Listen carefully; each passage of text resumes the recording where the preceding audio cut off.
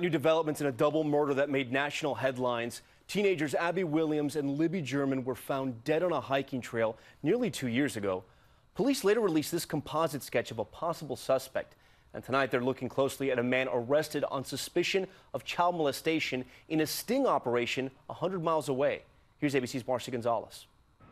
Tonight, police in Delphi, Indiana, looking into a possible new development in the cold case murder of two teenage girls.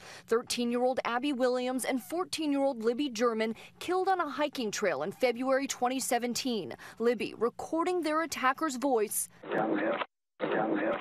and snapping this photo of a man police call a person of interest. But their killer still hasn't been found. Now investigators say they're looking into whether this man, arrested in a sting this month more than 100 miles away on suspicion of child molestation, could be connected.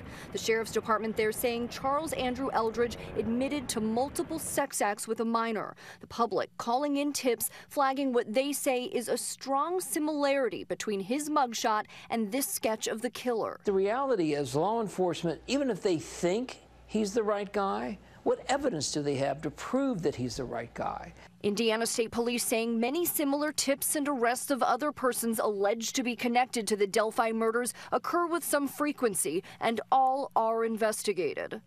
And there's a more than $200,000 reward for information leading to the killer's arrest and conviction.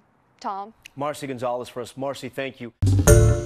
Hi everyone, George Stephanopoulos here. Thanks for checking out the ABC News YouTube channel. If you'd like to get more videos, show highlights, and watch live event coverage, click on the right over here to subscribe to our channel, and don't forget to download the ABC News app for breaking news alerts. Thanks for watching.